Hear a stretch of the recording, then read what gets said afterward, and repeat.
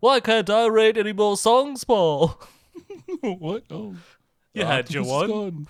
Yeah, all right. You blew it, Ringo. You had your one chance. You wrote about an octopus. Peace and love.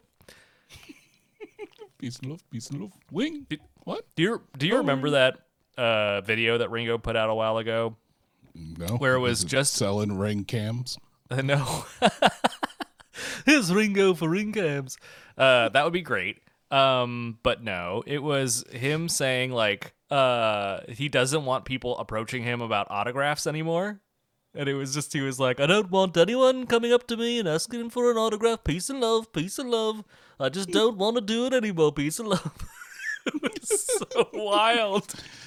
I mean, you know, even though he's the 5th best Beatle, Oh, damn. Wow. Wow. You really let him have it. That's right, because we know he's listening to this, listening to me. Oh, those ragging pop on saga him. boys. Those pop saga boys are after me again. I'm going to give them a pair of cement shoes, going to send them down to the octopus's garden, see how they like it. And I'll be right there in my custom-made bathysphere. That's right, you thought I was going to say yellow submarine, but that's because you don't have an imagination.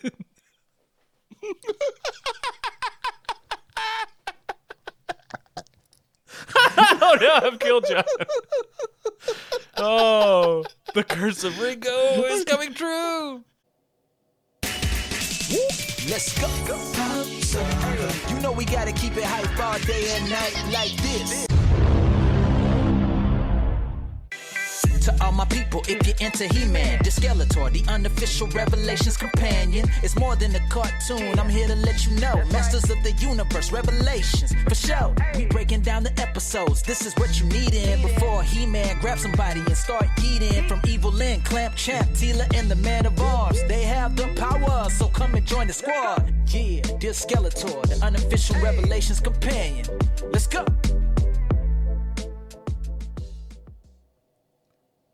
Welcome to Dear Skeletor, the unofficial companion podcast to Masters of the Universe Revolution. Join us as we recap each episode, celebrate the things we loved, and discuss the other aspects we might not have liked as much. I'm John, and as always, I'm joined by my co-host, Forrest. How you doing, Forrest? I am good. Great. All right, well, episode over? So this is the Right. podcast for Masters of Air, right? Masters of the Air. Yeah. We gotta leave uncomfortable pauses for people, you see? Gotta be I uncomfortable. see. Yeah. This is the Avatar, the Airbender unofficial companion where we talk about what we would do with airbending. I would give myself a full breath of like fill my lungs up full of like breath so I could walk upstairs without huffing. That's what I do. What about yourself? So breath play. Very cool. Sort of. Sort of? What you got? What are you doing? Yeah. Well, see, it kind of comes back to when we were talking about like what powers we would get, and I was like, mine would be sort of like Jubilees, but like really pointless. I figure if I had airbending, I wouldn't do anything good with it. It would just be either things to get me to work slightly quicker or help me around the house. Like, I don't want to sweep. That'd be right there. For me, it would definitely be getting rid of a fart. Fair. That's a good one because you could whip one right across the room. Yep. Yeah, just like I could blame it on anybody. The dog doesn't matter, and it's just like I just be like, bend it away. Get out of here, fart. That's right. You could ride on a bald fart. Ooh, a ball of fart. Wow, you really sold me on this. Yeah, you're welcome. But I guess that's not what we're really here to talk about. Isn't it? Oh, it's not? Oh, all right, no. Fair enough. No, it's not. I don't think so. No, What are I we think here- we're here what are to we here talk about. What are we here to talk about, John? Well, I'm trying to talk about it, and you but what are we here to talk give about? me these. But I'm trying to talk about it. Let me talk about it. Can I talk about it? I'm going to talk about it. Okay, let me talk about it. I'm talking about it. We're talking about Masters of the Universe Revolution, Season 1, Episode 2, Ascension. Ascension. Is that what we're talking about? Yeah, I think that's what we're talking about. Right, I said it, right? Right? I That's think why so. I said it, right? All right, good. Good. I'm glad we worked that out. Who wrote this one, John? Do you know? Tim Sheridan and Kevin Smith. Oh, interesting. So he's not just writing the first episode now, he's also writing the co-writing the second one. Yeah, he's probably just like, look, I'm going to write as much as possible. This stuff's fun. And I'm going to keep writing what's fun. Tickety-tack, tickety-tack. That's how I imagine his keyboard sounds. Is that how his keyboard sounds? Yeah, tickety-tack, tickety-tack, tickety-tack. Ascension, tickety-tack, tickety-tack, tickety-tack. While a mysterious fire spreads in Eternos, a flashback reveals Adam's ancestry. Tickety-tack, tickety-tack, tickety-tack, as he ponders a tough choice. Meanwhile, Tila embarks on a crucial mission. Tickety-tack. All right, Tim, punch that up. And then that's what he does. So you think he just writes... Do you think he just writes the Netflix little description? Yes. Well, asked and answered, I suppose. That's right. Probably not the answer you wanted to hear, but the answer I was willing to give. Well, I will neither confirm nor deny that. Yeah, I can do neither, but I can make things up like I like to do. Tickety-tack, tickety-tack. Yeah. John, the Stephen King of this podcast, always in the background tickety-tacking, tickety-tacking away. I'm that dude from the end of like all the TV shows back in the 80s. Like tickety-tack, tickety-tack. Then I pull like the paper and it just blows around the room until it turns into the production company logo. I forget the name of the production company though. Yeah, what was that production company name? It's like a guy's name. I don't remember. Yeah, it's like. Pitch perfect. Pitch perfect. Cut and print. Do-do-do-do-do. Tickety-tack, tickety-tack. Boo-boo-boo-boo.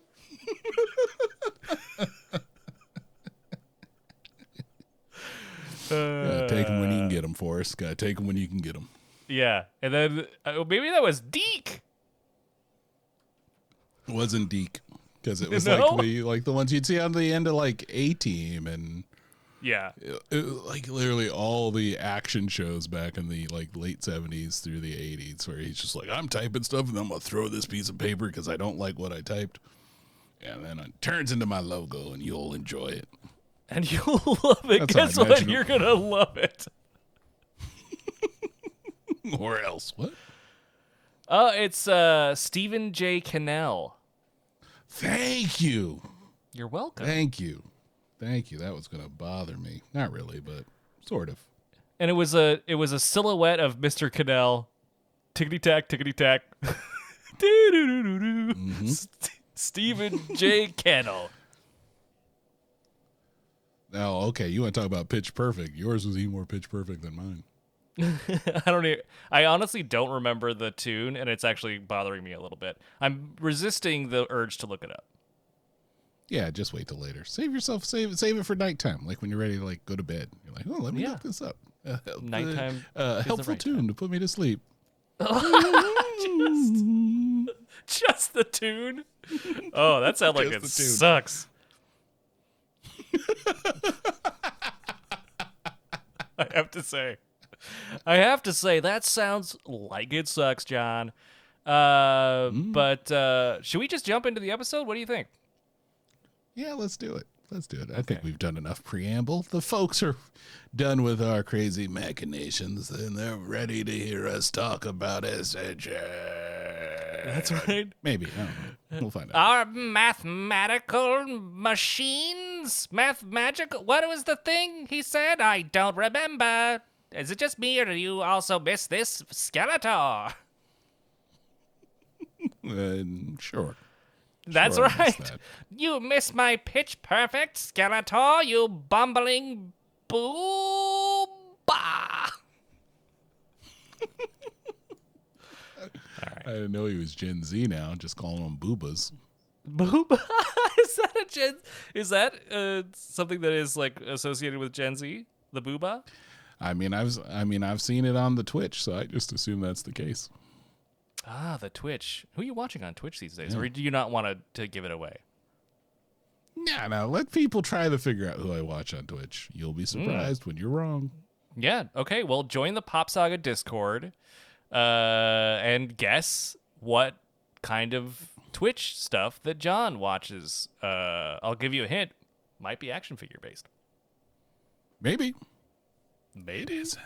it's not. Shit. Okay. Well, now I'm gonna have to be in the running too. For whoever guesses one of the streamers I watch regularly, okay, I will give a $5 gift card to Starbucks. Whoa! Wow. Well, the hunt is on for the person watched by John. And with that rhyme, yes. I was going to say, you have to turn that within the next 2 weeks from 2/6/2024 until whatever 2 weeks from here on. Because I don't want someone to like listen to this like 5 years later and be like, I guessed it. Give me my gift card. Because I'll be like, what? I don't know who you are. I'm too old now. What's a podcast? So I don't want to do any of that stuff. So anyway, there you go. Those are the rules. But just put in Discord. Okay. I'm shocked how much you've aged in 5 years or whatever you said, but Oh, it's been a rough ride. it's a been a rough Listen, ride. if the last week has aged me like at least 2 years, so I get it. Yeah. No, I've been there. I've been there. Yeah. I've been there. Yeah, but we're not here to talk about reality and all the heavy themes therein. We're here to talk about Masters of the Universe Revolution. Ascension is the name of the episode. The place, Eternia. The time now. Eternia. 10,000 tons of tumbling raspberry-flavored pop rocks. Still look good, though. Still look good. Oh, yeah. I mean, but you hardly get a chance to enjoy that rock candy before we go into the shortest intro to date. No voiceover, no old art, just straight into just a very somber intro. But we do get a new title treatment. It went from like Sorcerer's Magic to like Technoplated last episode, and now it goes from Technoplated to Mighty Motherboard. Yeah, it definitely is pulling in the design language from Motherboard. It's kind of cool. I appreciate that switch and kind of keep switching it around as I guess the story progresses. I wonder if they continue that with the other episodes. I think they've set up a situation where they have to, I think. And I just remembered our special name for Mighty Motherboard, Meebobo. So we'll have to remember that, our hit character, Meebobo. But we go right into the somber opening into a flashback. We get to see Randor and Keldor as children. And they are in the process of looking for their father's flask of technically fruit juice. And we all know what that means, John. It's a flask of wine. Wait, who's putting wine in a flask? That's what I thought. I was like, A, it's not going to taste good after a little while because it's already been corked. And then B, like a swig of wine, that's not going to get you there. It needs something with a little higher bit of APV. Maybe it's like maybe it is some other sort of distilled spirit made out of fruits. I mean, sure, it's a sangria, but I mean, I'm not putting any sort of fruit-based wine in a flask. That's not what a flask is for. A flask is for like whiskey. Like, I would rather like, smells like grain alcohol, but I guess I couldn't say that with a kid show. So, well, I guess it's technically paint thinner. I guess it's technically antifreeze anyway. What follows is a very traumatizing scene for young Randor and Keldor as they get to witness an argument between their parents, or in Keldor's parents, as we find out, Keldor's situation, as we find out, more of a, I guess, stepmom and dad situation. Either way, they really lay out the problem on the table, and the problem is because Keldor is, I'll just use the words that Amelia word, a bastard son. He will, because of that, the rules forbade him from ascending to the throne. So the idea was once he came of age or whatever, he would be sent back to live with his mom, with the rest of the Gar, I think is what. And now I didn't quite catch this name, John, and maybe you did, but it was Anmat Gar. Was that where he's from? I think that was what it was. It was kind of, to be fair, it was kind of garbled both when it was said by, was it King? I think they say his name like one time, King Miro, and then it was garbled again when Keldor says it a little bit later. But I think it's Gamak Gar. Gamak Gar. Okay. Yeah. So there's just a lot of kids silently crying while that happens. Yeah, this is a brutal thing to sit through. A lot more adult than I was expecting, I guess. Yeah, in this, but just really the start of the kid crying content in this episode. Yeah, this is the one that's meant to tug at the heartstrings, I think. Yeah, and it's definitely, I think this is just another sort of nail in the coffin of our previous theory that we were going to get more sort of bottle episodes, because this is very clearly following moments after the previous episode. Adam, we flash back, or we come back from the flashback to the present, and Keldor is basically explaining his backstory and why he left and what happened to him. Basically, the Horde attacked, much like the Fire Nation is known to do, and and he was injured, and rumors spread of his death. And instead of disabusing folks of that notion, instead he decided to let the rumor stand because he figured that would just be easier for Randor to assume the throne. And move on with his life if he didn't have the fact that his beloved brother was banished hanging over his head. So that is sort of all the explanation that Prince Adam needs to justify the return of his long thought dead uncle. Do you get the impression that like Adam knew this?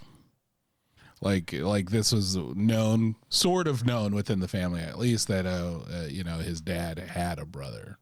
Like, because the last one we got Hard kind of a sort of a knowing look, but also it wasn't like, it didn't feel like, oh, that brother. Like we've heard him talk about him before. It was kind of like, brother, yeah, I think he's mentioned it. So I wonder how much he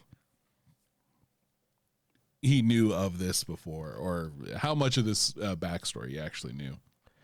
Yeah, that's a good question. It really seemed like they purposely cut away to Adam when the brother was mentioned, and there was a look of surprise. But you're right, it wasn't like Adam was like, "Whoa, hold on, whoa, pump the brakes, friend.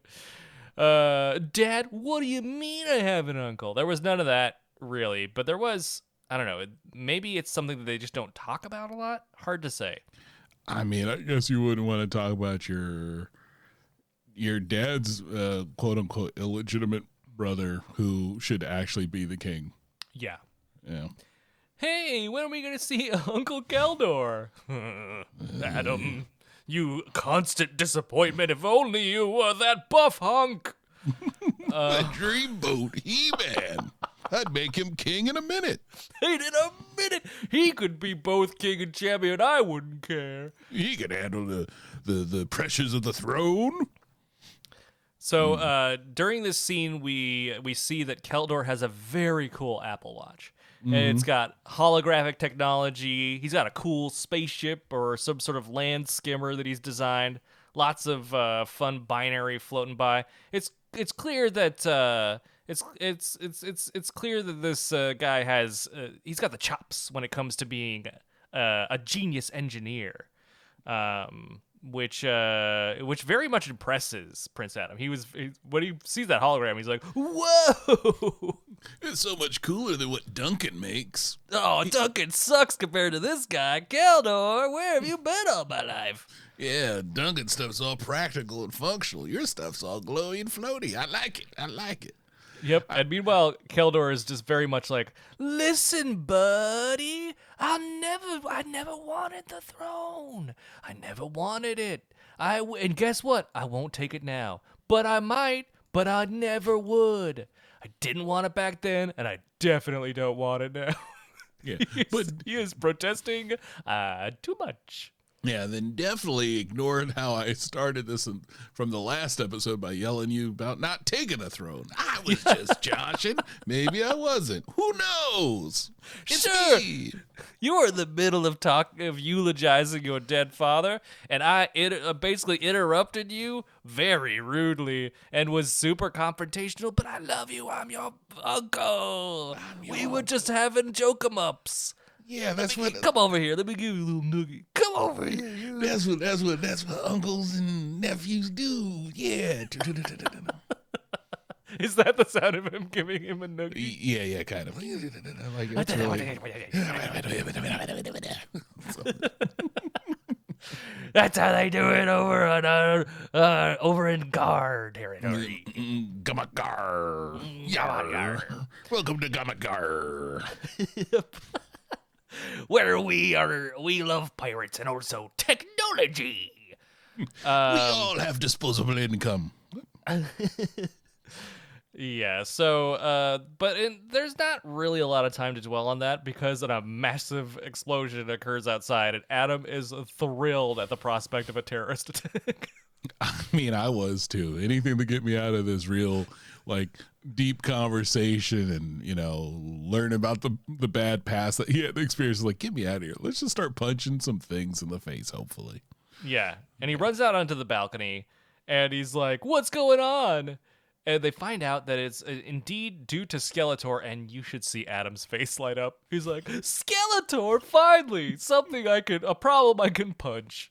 An easy problem to deal with compared to the difficulties of the throne. That's right. Cringer lives up to his name by being like, "Oh, brother, I've seen that face before." And then he tells everyone to stand back, and yet they just jump off the balcony. Yeah, maybe. If I was up there, I'd be like, "Why did we need to stand back?" Maybe it was asked to stand back just so you can see how cool that was. Yeah, everyone stand back from a good vantage point. Yeah. Shoot this in portrait. We got to get it on the Internia Instagram. Interniagram. Let's get it on there. Okay. Right. Let's do this. Do you think, John, if he messes up this timing even a little bit, he's dead. He's dead. I mean, Cringer's legs are broke. Adam's probably like the power sword isn't like Green Lantern's ring. It's just not going to protect him. Yeah, you gotta jump start it. You gotta give that whole I got the power thing. But I thought I was like, it's not as far as a drop as I think you think it is. I'm like, oh god, do it. But I really loved the H logo transition. That really put me in the old school cartoon mood, and I was very excited to see it. Yeah, ditto. Overall, I just like the amped up vibrancy. I really do feel like everything's colors are popping a lot more. It's a lot more vivid, and they have that H logo show up. It's like, all right, we're in for a treat, or we're in for something. Yeah, and now I'm with my old buddy, the Masters of the Universe. But we go from that H logo transition to a chilly mountain chamber. We see the doors burst open, and there is the sorceress in her awesome, very toyetic, as you mentioned during our watch through, winter garb. I'm here for it. I'm gonna buy the winter garb version of cold weather sorceress. Yeah, easy. Can you real quickly, because I had someone actually ask about this. I know what the term means, but will you explain toyetic for people who don't know? Sure, I think it's pretty easy to explain, but for those who are trying to pick up what we're putting down. Right, yeah. Toyetic is just a term to describe something that looks like it is already a toy, or could easily be turned into a toy. I think He-Man is one of the very first cartoons that made that a thing. So you could I think you could argue pretty convincingly that the term toyetic exists because Masters of the Universe exists. Yeah, I could see the parallels. Like when you walked, when I walk, I won't project, but when I walk through the toy aisles of Target or wherever, normally when I'm looking at the shelf, I'm not looking for people in business suits. I'm looking for wild, crazy outfits and things that look really dope. That toyetic look. So, yeah, Master Universe definitely has that in spades. There's so mumuch toyetic, it's insane. Yeah, I guess you could probably maybe attribute Star Wars to jump starting that, but I think that He-Man and the Masters of the Universe was the first time it was like a show that was specifically made as a cartoon for toys, or a commercial for toys. Yeah, it's straight advertisement. I think I mean, maybe the term may have existed beforehand, but it's definitely came into its prominence during the 80s toy boom. Mm-hmm. Yeah. What a time. What a time it was. But here is a giant circular chamber with a seemingly endless pit right in the center. Tila looks around and sees a very cool tapestry, except that it's suggesting that there were 4 towers instead of 3. And she has nary a moment to marvel over this revelation when a big old dragon raises out of the pit behind her. And who should we see but good old Granamir? How do you pronounce this guy's name? It's Granamir. Okay, because I have Branamir, Granmere, and just Gramir. I think I wrote it 3 different ways. You wrote it 3 different ways, all of them incorrect. Granamir. Again, you will recognize this character, not only because of the very cool detail of his helmet that is buried in the snow that you when had to Tila point enters. out to me. Yeah, well, to be fair, this is the 3rd time I've seen the episode. So I've seen it a couple times. Oh, I see how it is. I did not notice that. Yeah. Okay, I see these watch-alongs are really you just watching it along with me for the first time. Well, that's okay. I mean, what kind of breaks the illusion, but that's true. I am pretending to react to things I already know that it will happen, but I hope for all you out there it doesn't ruin your enjoyment of listening to it. But hey, listen, someone's got to take exhaustive notes and be pausing and take an hour to watch a 20-minute long episode. Someone's got to do it. And it's not going to be me. Exactly. Gonna be me. That's right. No time. So the mighty dragon Banhammer thinks Tila is there to wish him goodbye on behalf of Randor, but Tila's got some bad news for him because Randor has shuffled off this mortal coil. You beat him to it. Yeah, but we also hear some very sick-sounding wet coughs from Granamir, and it's fairly obvious that he is in a bad way.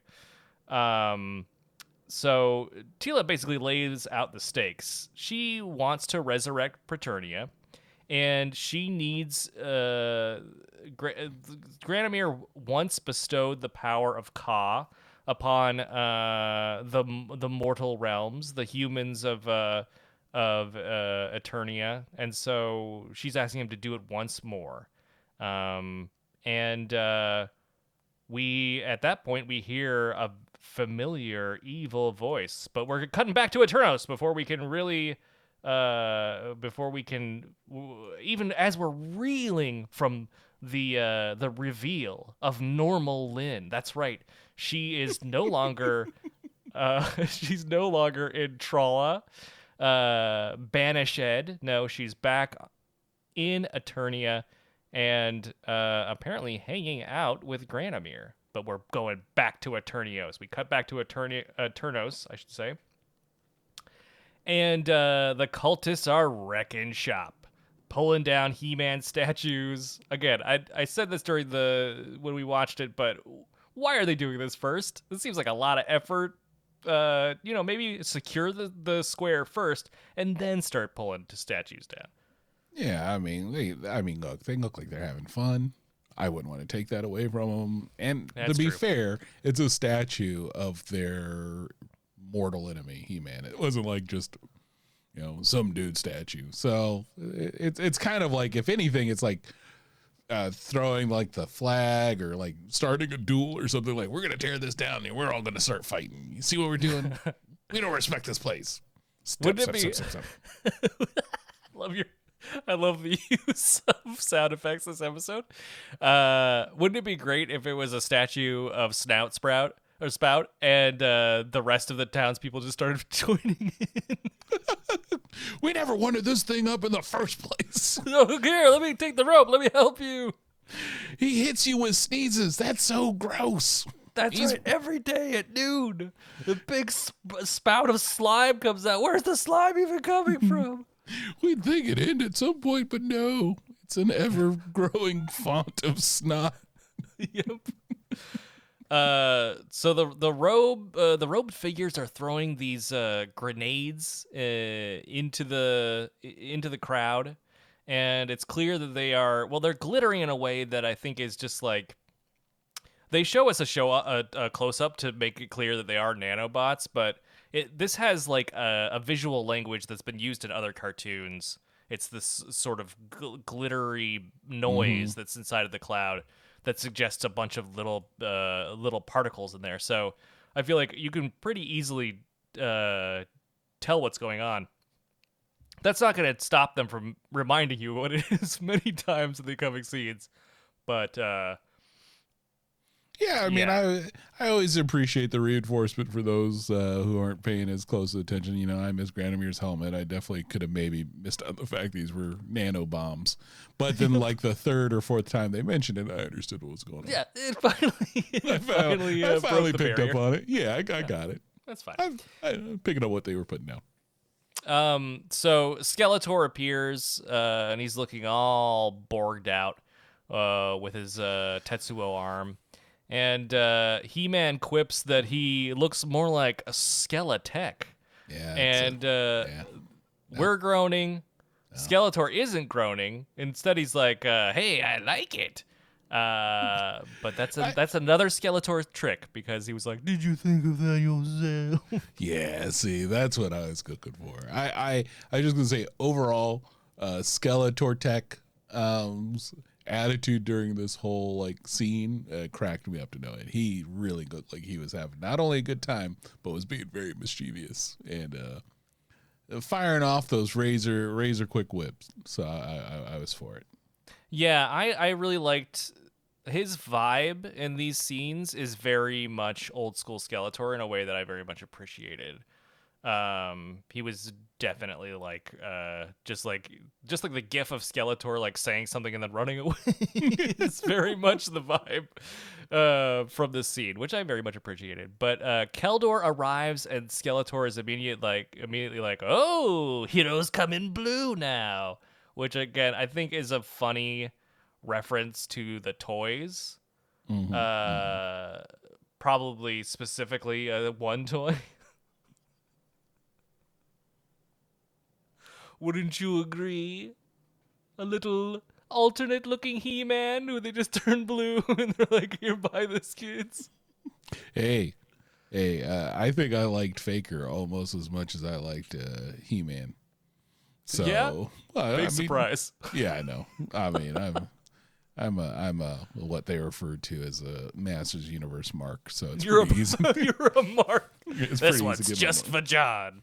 Yeah. What's better than a regular He-Man? A blue He-Man with orange hair and a boombox on his chest. It was cool. I liked Faker too. I can't pretend. I also like Faker. I mean, I don't know how he faked anyone out, but whatever. Sorry, I'm feeling a little blue. Oh, that explains it. That's still a better one than that Skeletech. That's a More like Skeletech. Oh, cool. yeah. All right. I like it. Did you see my arm or my leg? Seems worse than before, huh? Anyway. It's very creaky. Yep. So Skeletor and He-Man engage in what I'm going to call expository fisticuffs, where Skeletor reveals that conveniently hidden under the streets of Eternia, or Eternos, I should say, are these techno-titans that look like they're straight out of Evangelion. Yeah, straight up. Those are angels, and we needed Avas. Mm-hmm. Yeah, if only they had those in Eternos Palace, but alas, they do not. And then we see, Man-at-Arms is blasting away with all her cool gadgets and such, and enlists the aid of Orko to help her out to cover her flank, because this angel from Evangelion is going to hit her with a big old blast. And He-Man 23 skidooed, though. That's right. Sava shows up and you just see him hugging it down the street going after the It's a really funny. I don't know if this is meant to be played for a joke, but Man-at-Arms is just like, oh, hey, He-Man, what should we do? Oh. And then you just see He-Man booking it down the street. Oh, I don't know. It was very funny. If it is meant to be a joke, great. If it's not meant to be a joke, also great. I just liked it. Yeah, I'll take it. I like the because it's just funny because he is so far gone. Like, it seems like he left Andra there so long ago. While she was just backwards turned, he's like, "Well, I gotta get out of here." Yeah, I gotta go do this. You'll figure it out. Gotta go. Gotta get out of here. Yeah, very funny. Then we cut to an alleyway. Skeletor is in there. He is proving to be kind of going a little farther than his usual sort of mischievous arch villain, and just like he's just has a kid hostage and is threatening to infect him with these nanobots that we saw are turning everyone into super buff Borgs. I mean, I could use those. To be honest. Yeah. Yeah, we all take could. that. Yeah, I've got a couple cans that are pretty hard to open downstairs, so I could really use those right, nano boost strength. Yeah, I've got a jar of pepperoncinis that I can't get open for the life of me.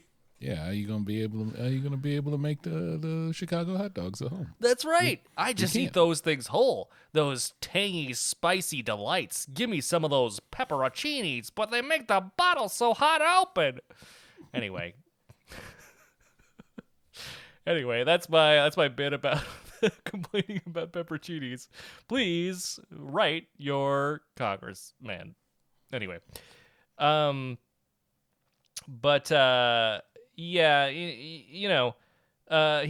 Skeletor does eventually unleash these nanobots, and they infect this kid as Skeletor, jumps up through the alleyway and absconds across the roofs. The nanobots also get on He-Man, and for a moment there's some very tense music playing, and we're left to wonder, is He-Man going to be infected? Is he going to become Faker himself? But no, the power is burning away those pesky nanobots. which may or may not be a little bit of foreshadowing. I don't think so. I just think it just happened to be something that happened, you know. Okay, it was Nothing to look unrelated. into. Nothing to look into. No, we good. So we cut back out to the street, and Keldar's plan is revealed. He said he had a plan at the end of last scene, and now the plan is coming to fruition. And his plan is to tell Battlecat to take out the Techno Titan. Great plan. Hey, it works. I mean, he's coordinating everybody. He's acting like a true leader, really. That's true. I'm being a little too hard on Keldor. I'm sure he's great and fine. I mean, he flew in on a holographic, like hoverboard, but Yeah, like it it actually came- hovered. I mean, it that's wasn't right. on fire. And then It came out of his garband. yeah, I mean, that's pretty cool. Just saying. And he's got like the touch of white in his hair. I mean, he's got leadership potential for sure. And he showed it. Yeah, he's a hunk. We all get it. And he's he's really taking control of the situation in a way that is really endearing himself to everybody. He's got a plan, though, beyond just Battlecat taking down the Techno Titan. No, he's going to, he uses some holographic USB cords to plug into Man-at-Arms Gauntlet and upgrades it, turning it into a virus blaster, I should say.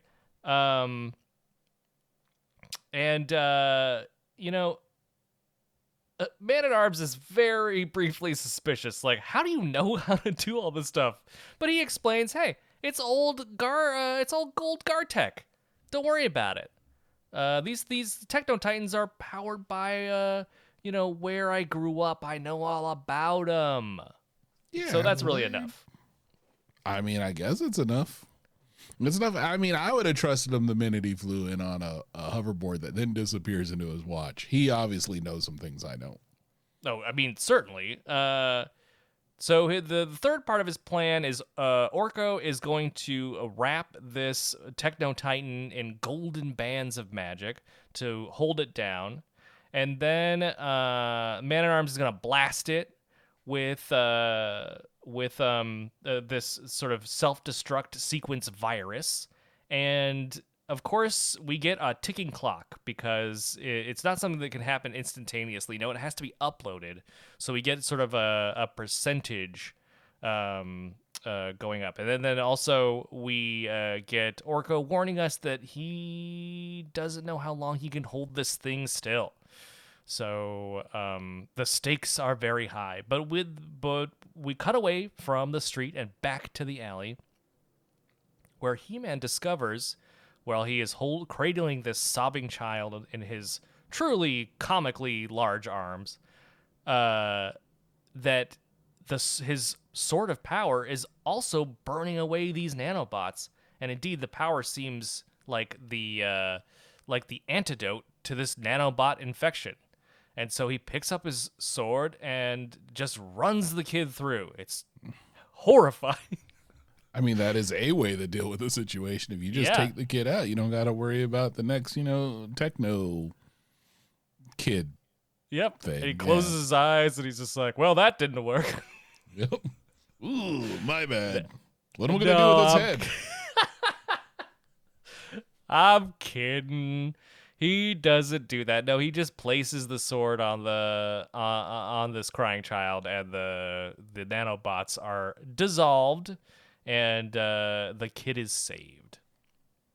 Yeah, nice to know, but obviously this is going to be like a practical application here. Like, like one sword tap at a time. Hopefully it's not like stealing the power from him either. Maybe it is. Who knows?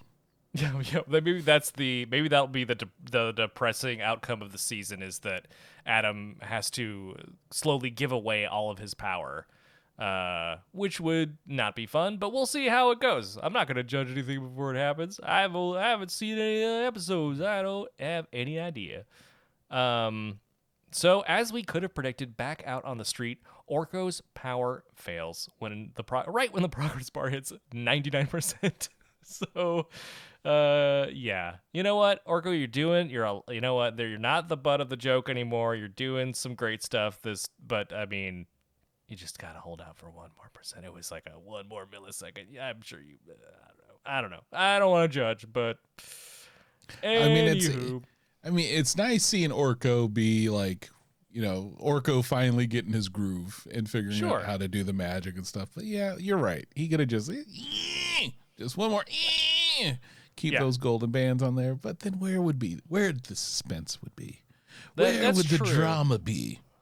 I mean, you're not wrong. They would definitely take a little wind out of what happens next. But at least he could have saved Battlecat's spine from being quite smattered to smithereens against a wall. Because, man, Battlecat goes battle splat. Oh yeah, this was brutal. I didn't think we were going to lose Battlecat so soon in the series. R.I.P. Yep. And we cut to another funeral for Battlecat. It's weird. 2 episodes, 2 funerals. Very interesting turn for He-Man. No. Everyone, calm down. Battlecat is fine. But after a rousing speech from Keldor, Man-at-Arms is able to fire the last bit of binary in a big old Kamehameha into the... Actually, you know what? I don't want to say that. That's not a cool thing to say. We'll say Hadouken. A blazing Hadouken. Hadouken! There we go. Into the like weak point of this Techno Titan, the big red eye, as they sort of comically reference earlier in this episode, and the thing self-destructs, and it looks like Keldor and Man-at-Arms have saved the day. Back in the alley, the kid is cured, gives He-Man a big old hug. He-Man then drops him off at his parents' and runs to the adulation of a cheering crowd. Cheering for He-Man. What? What's that you say? Not for me? For my blue uncle? Oh. For my blue uncle who just literally came in by night and is taking the popularity by storm. Even though, arguably, I'm going to say He-Man did the more important thing. Yeah. Also... he's been here for like 4 hours. Like the passage of time is very compressed, and like they were just at the funeral. Like it has been 4 hours. That's my headcanon. Yeah, I mean it's not been long. It's not been long enough to be like, this guy's great. He-Man, where were you? And I'm like, I mean, look, I am He-Man. I am still just a He-Man. There's only one of me. Like there's a bunch of you masters over there. Where's Buzz Off? Where's Snout Sprout? Where's Rio Blast? Right. He could have all pew, pew, pew, pew, pew, pew, pew, and it would have been done. It's like, I imagine like the typical masters should be able to deal with an Ava, an angel. An angel attack for sure. I think you don't need He-Man for everything, but, again, just showing Adam that maybe he can't be both.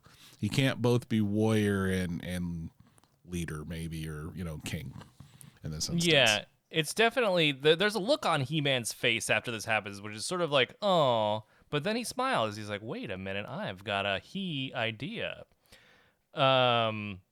Wait, do you think when Rio Blast shows up next, he's gonna be like, save a horse, ride a cowboy? Yes, and then he's gonna run off saying he hankin' for a hunka cheese. Great, I can't wait. I'm waiting for it. So back in the dragon's lair, Teela and Lynn are exchanging. Teela and normal Lynn are exchanging barbs, and it turns out that Lynn left Trala to come take care of Granomir. And that basically causes Teela to just embarrass the crap out of normal Lynn. Yeah, she's bringing the heat. Yeah, we even see a little bit she gets a little flushed cheeks. Like Teela clearly knows how to get under normal Lynn's skin, and really lays it on thick. Even though normal Lin is fairly indignant the entire time. And, Granomir's like, I'm not going to give you the power of Ka. Last time I did that, people did horrible things with it, so I learned my lesson, no dice. No, and, arguably, rightfully so. It was a bad mistake Granomir made. It was. He shouldn't have. But, if the sorceress is going to rebuild Preternia, gonna need like the lovely former sorceress told us, gonna need that Ka juice. You're gonna just need it. You're gonna need to know the Ka magic. You're just gonna need to know that. Ka juice, oh my. Yeah. It's like kombucha. That's just all it is. Oh, it's kombucha. Exactly. Come on.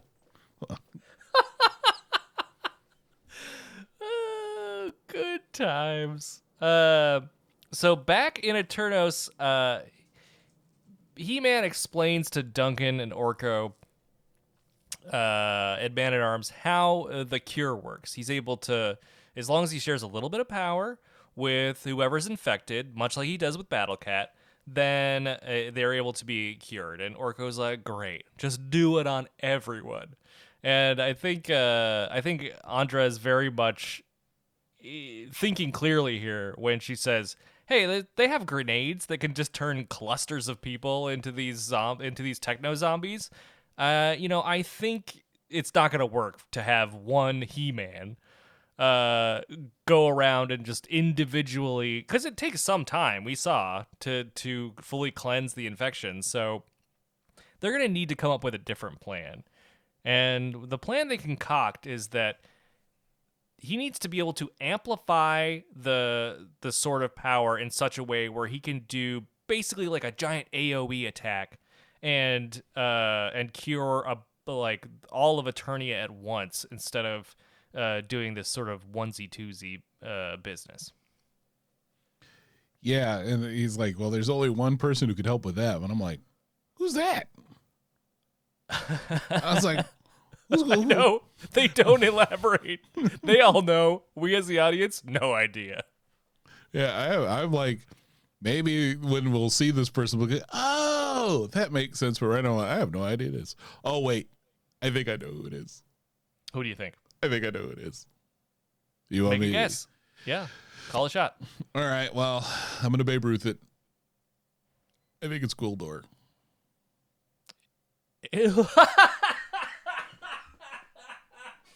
Oh my God. You're totally right. It has to be. Gotta be it has to be. Oh, very cool. Did you bring me ribs? I've got barbecue sauce fingers, and I'm going to make a machine for you. Duncan's like, why did we come here? I mean, it's like the last bastion of MOTU like fan service. Yeah, we already got a little bit so far. We've got a little 2000X, a little bit of the past one. Why not bring in Gwildor? Like, he's the only one I could imagine. It's time. Who could build a machine like that. If Man-at-Arms can't do it, then do you think he'll have like the cosmic key?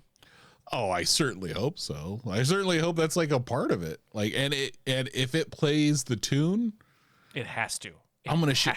It has to. But if it plays a tune, I'm gonna shit my pants. Yeah. In happiness. No, yeah, no, I get it, dude. Okay, I just had to clarify for the people listening. I know you get it, but other people be like, he's gonna shit his pants. Ugh. Wow, he's so scared of that key. that's a reaction. So Orko does a fun gag about calling down the power. To be honest, I thought he was gonna do it. I thought it was like, whoa, I'm gonna see yoked Orko. To be honest, I don't know if my body is ready for yoked Orko. I don't know if I want to see if it's like what is going on under that robe. I mean, I don't think you do. I just think it just becomes like a real skit tightrobe. Like he's just real buff, but like just like one giant thigh or something. Right on. Yeah, just from the head down. Hey, cool. You know, whatever you got going on, if it works for you, it works for you. But what I think the implication here is that he's handing off the sword of power to Orko and Duncan, and they're going to go off on their own little side quest. But as everyone sort of disperses, He-Man and Battle-Cat have a real touching moment where Battle-Cat gets to tell He-Man that he's loved being his Battle-Cat, and I am concerned now that Battle-Cat is going to die. Me too. When I was hearing that, I was like, oh, that's very nice. Wait a minute. You better, you mother. Come on, it's Battle-Cat. We can't get rid of Battle-Cat. You can't have Masters of the Universe without Battle-Cat, but I guess it could just give you one more, as if he needed another body, convincing him that Preternia needs to be brought back. It could add like another layer of urgency, although I think his dad dying pretty much achieved that, so don't do this to us. Okay, don't take away Battle-Cat, please. Yeah, and for those of you out there who already know what happens and you're just laughing at our pain, I mean, fair enough. So anyway, we're enjoying doing it this way. Don't take this away from us. Don't spoil it. Don't take this away from me. But don't take Battle-Cat. Don't take Battle-Cat away from me. Come on. Yeah, please. We're begging you. Well, then we cut to the throne room where Adam is making a speech. And, you know, I guess you could just like, everyone was just almost blown up by Skeletor and his cultish minions and a very no lines this episode Triclops. And, but he's just, you know, Adam's yucking it up in the throne room. And guess what? You know how he was going to be crowned king? Not anymore. The coronation has changed. And Keldor shall be king. Dun, dun, dun. Complete shocker. Again, must we remind you, this has been 6 hours now since Keldor arrived. And He-Man's like, he seems cool. Based on the one thing I saw him do, you're king now. And of course, the minute the crown touches Keldor's head, so does a wicked smile spread across his face. Yeah. Like the most mischievous, shit-eating grin you could ask for, and you're like, "Oh, come on, yes, come on." Yeah, but we cut from that scene back to the dragon's lair, and we have Granomir is just roasting Tila with a gout of green flame, and it doesn't seem like it's really getting anywhere. So normal Lynn finally decides to get off her high horse and help with the quest. And she does so by convincing Granomir, hey, you think that when you die, your soul's just going to wander the universe forever. Guess what? You were a tremendous a-hole. And you're going straight to hell. Say hi to Scareglow for me, because I'm going to. But if the sorceress resurrects Preternia and we are instrumental in that process, perhaps there is a space in those golden fields for us as well. And the promise of not being tortured for eternity in Subternia really does motivate Granomir to do the right thing. I mean, what else he's got? It's either he's going to just die and not know it'll happen, or take a chance here. And, you know, what does Granomir have to lose? And we didn't say it, but voiced by, I never know how to say his last name, John Delancey? That's what I've heard it pronounced. Yeah, I'm not sure if it was like the IE was just kind of dropped off, so it's more like John DeLance or whatever. But yeah, he's voicing Granomir. Does a fantastic job doing it. Yeah. But yeah. Q is here. Q is here. So, like, I mean, he should be able to solve all these problems, really. Yeah, just snap his finger and he's suddenly not dying. Yeah, I feel pretty good. Hey, and Preternia, I'll bring that back too. Why not? Just in case. Yeah. But Picard. Oh, if he would have brought Picard here, that would have blown my mind. Wow, that is the crossover that we all want, but we'll never get. Nope. So Granomir has a riddle, of course, because there's always a riddle when it comes to dealing with dragons. And Normal Lynn So my apologies, Lynn. Get it right. It takes a guess at the riddle. Luckily, he's not asking her because she would have gotten it way wrong. But Tila takes maybe like 2 more seconds to think about it and comes to the right answer. And that's when Granomir decides, hey, okay, here's the power of Ka. And the process looks a bit concerning. Her eyes roll into the back of her head, and they begin glowing with a sickly green light. She is drawn into his glowing palm, where he Sailor Moons her, basically, into... completely changes her into a snake woman. And I have to say, wow. May have really unlocked something for me here. I mean, I love the look. I love the look. I love the transformation because we get kind of like that scale effect that runs across as her outfit's changing. And then, it's such a great callback to kind of her original toy look with the snake hood and like everything. I'm really digging this. I'm like, okay, where is this going?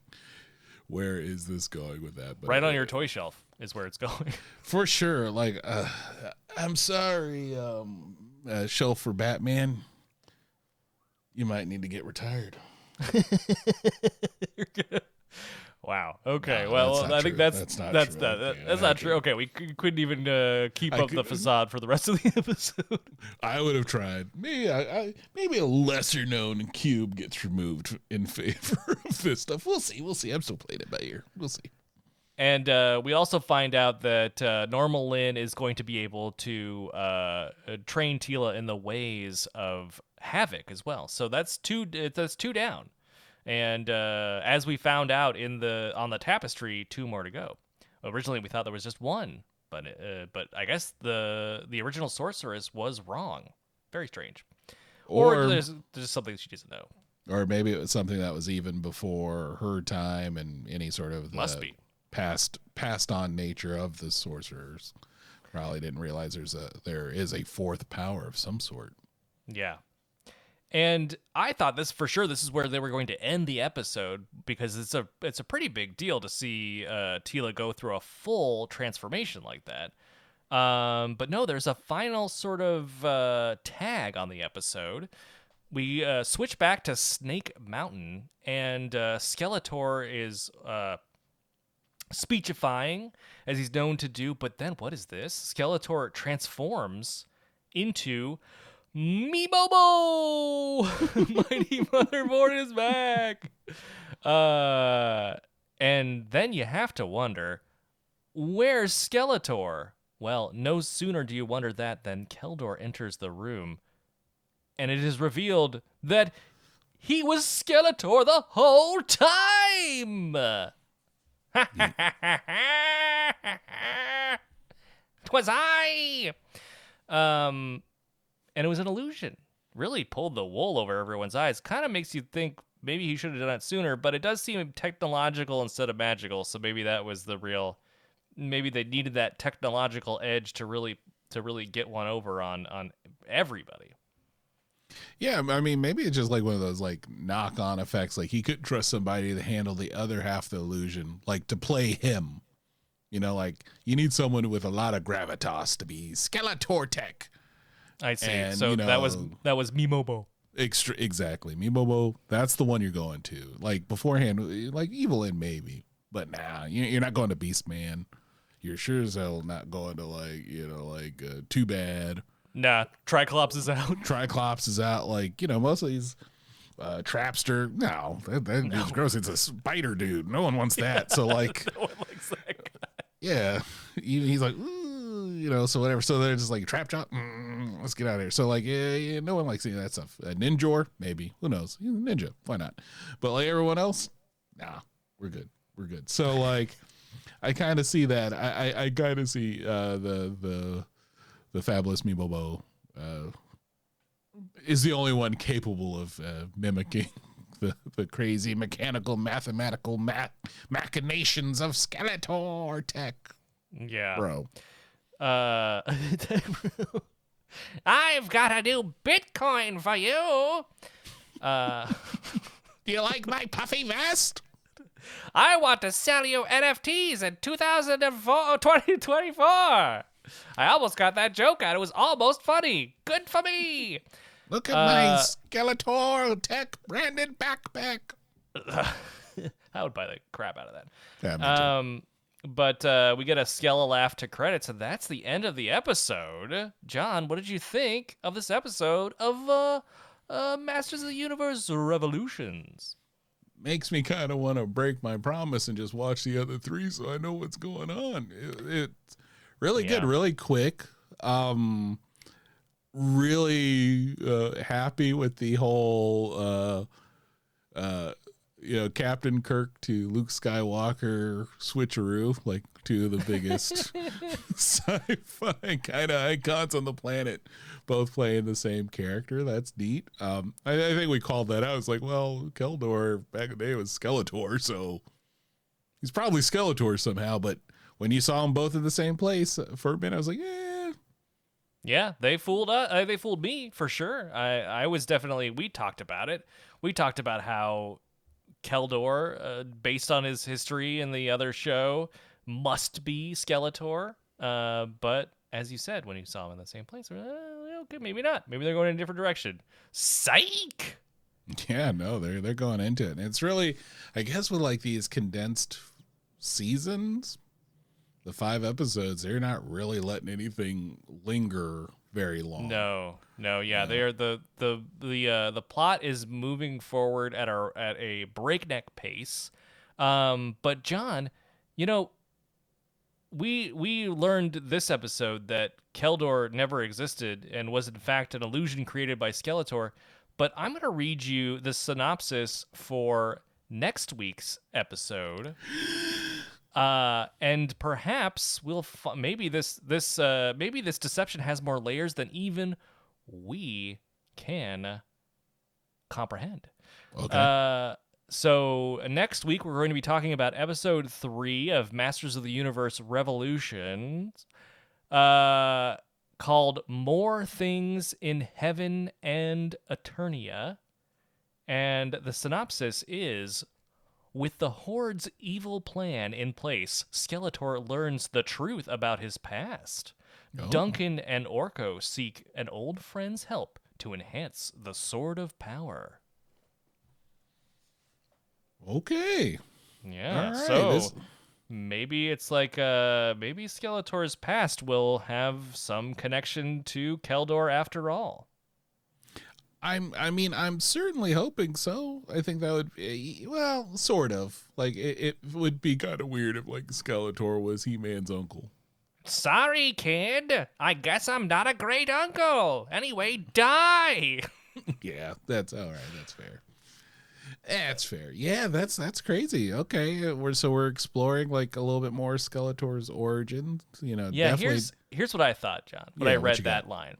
What you got? We know Keldor explained, however much of this is truthful, we can't say because it was Skeletor the whole time. However, Keldor explained that when he was a child, he was sent away and the Horde attacked and he was injured, quote unquote, and assumed dead.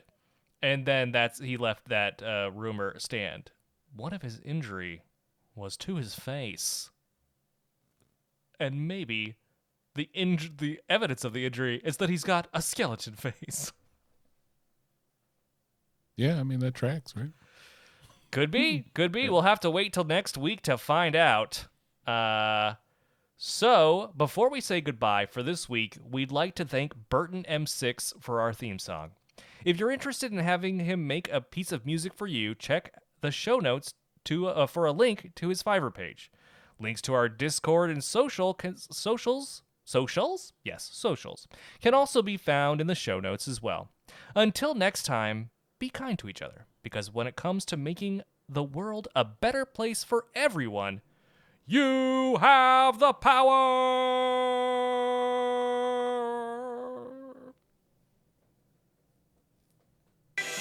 To all my people, if you're into He-Man, the Skeletor, the unofficial Revelations companion. It's more than a cartoon, I'm here to let you know. Masters of the universe, Revelations, for sure. We breaking down the episodes, this is what you need in. Before He-Man grab somebody and start eating. From Evil Lyn, Clamp Champ, Tila, and the Man of Arms. They have the power, so come and join the squad. Yeah, dear Skeletor, the unofficial Revelations companion. Let's go.